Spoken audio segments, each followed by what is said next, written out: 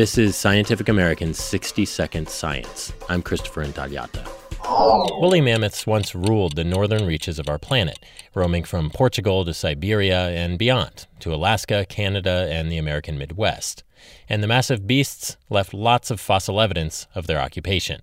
But now scientists have noticed a strange trend among those mammoth remains.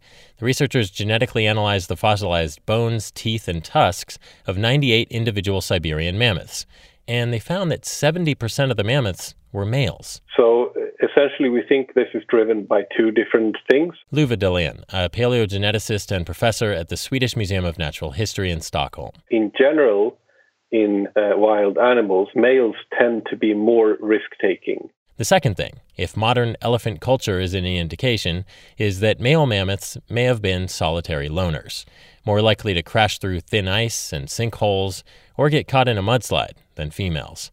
Those types of death are also more likely to become preserved, so those are the remains that we find today. The study's in the journal Current Biology.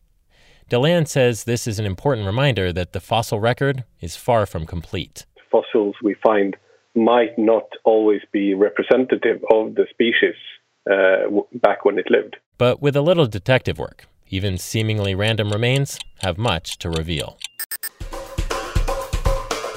Thanks for listening. For Scientific American's 60-Second Science, I'm Christopher Intagliata.